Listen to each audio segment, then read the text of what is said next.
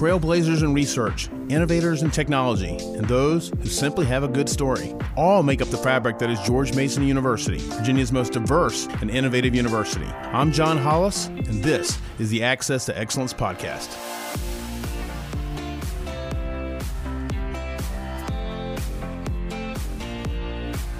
Welcome to Access to Excellence, and I'm John Hollis. Joining me today is Dr. Thomas Lovejoy, a university professor and a conservation biologist who's considered the godfather of biodiversity. Tom, thanks for joining us. You've been again in the news as of late with your recent op-ed in Science Academy, along with Carlos Nobre, saying the Amazon's tipping point is not just something down the road, but it's here right now. Can you tell us a little bit about it and why this is so significant? Great. Well, thanks for the opportunity to talk with you. And for decades, we've known that the Amazon literally makes half of its own rainfall. And the wind direction is constant from the Atlantic to the Andes. And what falls as rain then evaporates off the complex surfaces of the forest, but equally important is transpired through the leaves. So the water is recycled maybe 5 or 6 times until it finally gets to the high wall of the Andes, rises up, cools, and all that moisture drops out and produces the 20% of the world's river water, which is in the Amazon River system. Why should people here, why should that matter to people here in Fairfax, here in Mason, and here in Northern Virginia?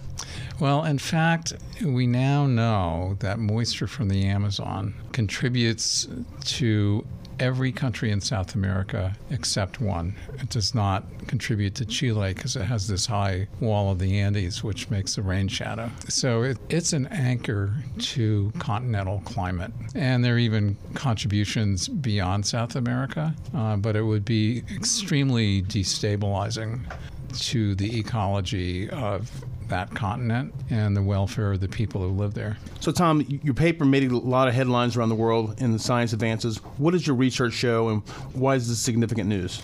Well, to give a little bit more background, so the minute we knew there was a hydrological cycle, there was a question of how much deforestation would cause it to degrade. So you didn't have enough rain for a rainforest. And then a couple of years ago, Carlos and I basically did a reassessment and realized that what was going on was more than just deforestation. There was also a negative synergy with climate change and extensive use of fire. And so we concluded that the tipping point of the Amazon is at around 20 to 25%. And it's really what happens in Brazil. That's the most important part of that, because the weather moves from east to west. And so the southern and eastern Amazon will be the first to be affected and basically not have enough rain to actually have rainforests. So you'd lose a ton of biodiversity, huge impact on local people, and a great pulse of carbon going up into the atmosphere and adding to our already worrisome climate change problem. Tom, can you tell us a little bit about this cycle? Obviously, the rain gets recycled on the ground and in the leaves. What does this mean when you don't have that forestation? How is this a problem for the whole natural cycle of things in the Amazon? So basically what happens in a deforested area, when it rains, most of the water runs off, and it's not there to be recycled. And in the southern and eastern Amazon, where you're close to the lower limit of rainfall that will support a rainforest, that will be the first place to show it. And it will basically convert into some kind of a savanna vegetation. So that's what we're worried about. And what really woke us up is that in 2005, in 2010, and 2015, 16, there have been historic droughts. Unprecedented historic droughts in the Amazon, which leads us to think that those are the first flickerings of the tipping point. And the irony is that this Amazon forest, which was so helpful as far as sucking up carbon dioxide and preserving biodiversity, could actually hurt in the fight against climate change if it were to become a savanna. Is that correct? By emitting more carbon gases? So if you lose the southern and eastern Amazon, you lose an immense amount of carbon, an immense amount of biodiversity. And that would be released into the atmosphere. That's right. It'll all go off into the atmosphere and make it all worse. Wow. What has to be done immediately, Tom, and how optimistic are you that we can reverse the damage that's been done or at least prevent additional damage? So it's pretty clear what needs to be done. On the one hand, all deforestation has to be brought under control. And when you can't control it, you have to match it with maybe 3 times as much reforestation. So in the end, what we're trying to do is move away from this tipping point through restoring the forest. What can we expect to happen if nothing changes? I mean, is there like a certain timetable that we can say, by this date, if nothing happens, we could be looking at ecological disaster? It's really hard to put a timetable on something like this. You don't know whether it will be a long, slow slide or something more precipitous than that. But we do know that whatever the shape of that behavior may be, that it just does not make sense in terms of human welfare or the environment. How do you replenish a rainforest short of planting more and more trees? Well, the interesting thing is if you haven't hammered the land too much, that the rainforest actually can recover. It takes a while, but within a rainforest, trees are falling down and gaps are coming into existence on a regular basis. There is a natural cycle for recovering from that. And if you haven't hammered the land too much, you can take advantage of that and build back the amount of forest cover. Well, Tom, given the use of the land and the culture in that part of the world, where the land is raised so readily for cattle grazing, for so many other reasons, how do you stop that? How do you slow that down without government intervention, and how realistic is that happening? So the reality is the economics behind a lot of the destruction is really pretty marginal. And so, it's a matter of setting up incentives so people tend to do the right thing and not the wrong thing. We know it will take a while to get to that point, and that's why we suggested that for any new increment of deforestation, there would be a match with about 3 times as much reforestation. And as it turns out, a large part of the deforested Amazon is actually abandoned and recovering, just because it is such a marginal economic exercise. Let's back up just a little bit. When we talk about the Amazon, everybody talks about biological diversity this, biological diversity that. Can you tell those who may not know exactly just what that is and why it is so important? So biological diversity is just a collective term for talking about the incredible variety of life on Earth. So it could be 3 species on some rocky outcrop off the coast of Maine, or it could literally be millions of species within the Amazon basin. It's just a way to refer to all that variety. How much does the Amazon help in the global fight against climate change, and what can we as ordinary people do to help mitigate its effects? So the climate change struggle is a really serious one. We're way past where we should be in terms of releasing CO2 to the atmosphere. Item number 1, stop using fossil fuels, which is basically old biology. It's old ecosystems, gas and oil. But the other important thing is just to actually think about the Amazon differently, recognize it as this treasure of biological diversity, any piece of which could turn into something really valuable. And that's already happened over time. And so what we want to do is avoid losing the 80 billion tons of carbon that are above ground in the Amazon rainforest and having that go into the atmosphere. And at the same time, while we're conserving the Amazon, explore that biological variety and find some things that could be extraordinarily beneficial to human beings. A lot of people are now finally waking up to the very real threat of global climate change. Heck, it's become a hot-button political issue in the presidential election. Why do you think it took till just now for people to really open their eyes to understand the danger that we're facing? Well, it's a really good question, and it's almost puzzling that it took as long as it did. But I think one has to recognize that there has been some pretty deliberate confusion of the issue by vested interests in the fossil fuel industry. And, you look at the behavior of the fossil fuel industry today, they're still mostly about continued production and burning. I read somewhere that your path towards becoming a biological conservationist began at a zoo. I think you and I talked about that a little bit. Tell me a little bit about that experience, how you got started, and some of the things you remember from that, and how it shaped your worldview. So when I was a little kid, I was interested in animals. I had no idea about science, but I did have a fascination with animals. And when I was looking for a school to go to, the first on the list for irrelevant reasons turned out to be a school called the Millbrook School, which has a zoo. And I said, oh, wow, this is where I want to go. I don't want to go anywhere else. And then it turned out that the biology teacher who had started that zoo had a required course. And I literally said, oh, I'll take it the first year and get it over with. And here I am. By the end of that course, I actually understood the outline of life on Earth, which today, in fact, we call biological diversity. You had told me a little bit about feeding a cheetah. Can you tell me how that came about and what was it like? Were you scared? I would have been petrified. So the zoo is basically largely run by the students. It is, in fact, today. They even breed endangered species. And we did have a cheetah when I was about 15, and I got to take care of this cheetah.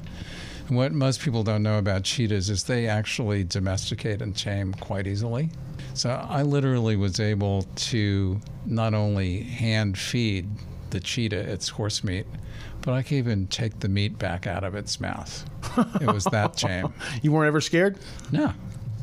It's just cheetahs are almost like giant pussycats with an enormous loud purr. So when they're happy, they're happy. Since you started your career, you spent a lot of time in the Amazon. I think you first went there, was it 1965? That's right. 1965. What about that region fascinates you and why?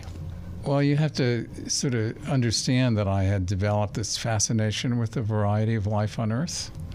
And there is no more anywhere than in the Amazon. So when I got the opportunity to go, I basically never looked back. I like to say it's sort of like being in a biologist's gigantic Christmas stocking and you never get to the end of it. It's so funny in talking to you, the time I've known you, some of the moments you've described to me have always really stuck out with me. Spending time with indigenous tribes, seeing 9-foot anacondas, although you weren't too bothered by them, I might have had another reaction. But just seeing creatures that the rest of us just see in books. Bird-eating spiders, harpy eagles. Can you tell us a little bit about some of these experiences and which ones really stand out to you the most? Well, there are lots of great stories. But maybe it would be really interesting to the listeners to hear about the harpy eagle, which is essentially the second largest and the most powerful bird of prey in the entire world. And they nest on very tall trees which emerge above the rainforest canopy. And as it turns out, they're very quiet. So there had been one nest within 200 meters of my favorite camp, probably there for years. And it was almost by accident we discovered it was there. Anyway, they're really powerful birds. Their claws are almost like your fist. And literally, when they're hunting for monkeys in the canopy, they will ball up their talons just like a fist and fly at the monkey, punch it out, and then the monkey drops to the floor of the rainforest, and the harpy eagle is down in a flash and gets it with its talons. Wow. That's a bad day. For the monkey, great day for the eagle. What about spending time with indigenous tribes? I mean, what was that like? Being so far removed from civilization, and in a lot of ways being in another world entirely, free of technology. I've had the privilege to actually spend some time with indigenous people, particularly with the Kayapo in the southeastern Amazon. And what is so interesting about them is just how incredibly smart they are. Smart about the forest and how they can make a living out of the forest, but also able to fast forward to essentially the 21st century and understand GPS systems, global positioning systems, or have a video machine or the like. Wow, was communication a problem? As it turned out, the Kayapo have a number of members of the tribe, at least in the village of Aucre, who spoke Portuguese. When you're in the Amazon, are there any creature comforts or are you battling the elements? It's actually quite comfortable, right? If you're outside of the forest, it's really hot. Inside the forest, all the trees keep the temperature from being too hot. So literally when you're sleeping in a hammock at night in the forest, when your body temperature drops in the middle of the night and your metabolism drops, you're really happy to have a blanket in the hammock with you. No worries sleeping, hearing all the noises out in the forest, sleep comfortably? I love the noises in the forest. Well, Tom, where do you see the Amazon in 10 years? And what about 25 years? Do we have reason to be optimistic here? When you talk to a number of the governors of states in the Amazon, not just in Brazil, but other countries, you talk to the current president of Colombia and others, there is real concern about essentially getting a handle on the situation and creating a pathway to sustainability. What advice would you give any young people who want to help the Amazon, help restore the Amazon, and maybe contribute in the fight against global climate change? So I think the very first thing is just to learn a fair amount about it, which you can probably do easily online these days. But when you go to the Amazon, no matter how much you think you've learned in the books or from your computer or anything else, spend a lot of time listening to the people who live there. They like that respect, and there's a lot to be learned from them. What is their connection to the land? So it's highly variable, right? So the people who really understand the rainforest, who basically have been living there for centuries, most of them actually make a living not too differently from what the indigenous peoples do. And they use the rivers for transport. They use the rivers as a source of fish for animal protein. They plant some of the more useful tree species that produce fruit and other useful things. They grow cassava, which is basically the major staple of the Amazon, native to it. And they find commercially useful elements of the forest like Brazil nuts and are able to make income selling those. So every Brazil nut you have ever eaten came out of the Amazon rainforest. Oh, wow. They do not grow in plantation. Wow. Is everybody pretty welcoming to having outsiders among them? I would say, generally speaking, that people are welcoming, but a lot always comes down to what previous people have done in their interactions with them. Right. Well, Tom, thank you so much. I mean, you've got some fascinating stories, and we really love and appreciate all the work you do on behalf of the Amazon, for the whole world's climate. So thank you. Best of luck to you, and we wish you nothing but success. Well, fun to talk to you about the green and gold of the Amazon. Thanks a lot, Tom. Take care. If you like what you heard on this podcast, or even if you didn't, or if you have a suggestion of what you'd like to hear, let us know at dchrisdodd@gmu.edu. That's DCRISTOD@gmu.edu.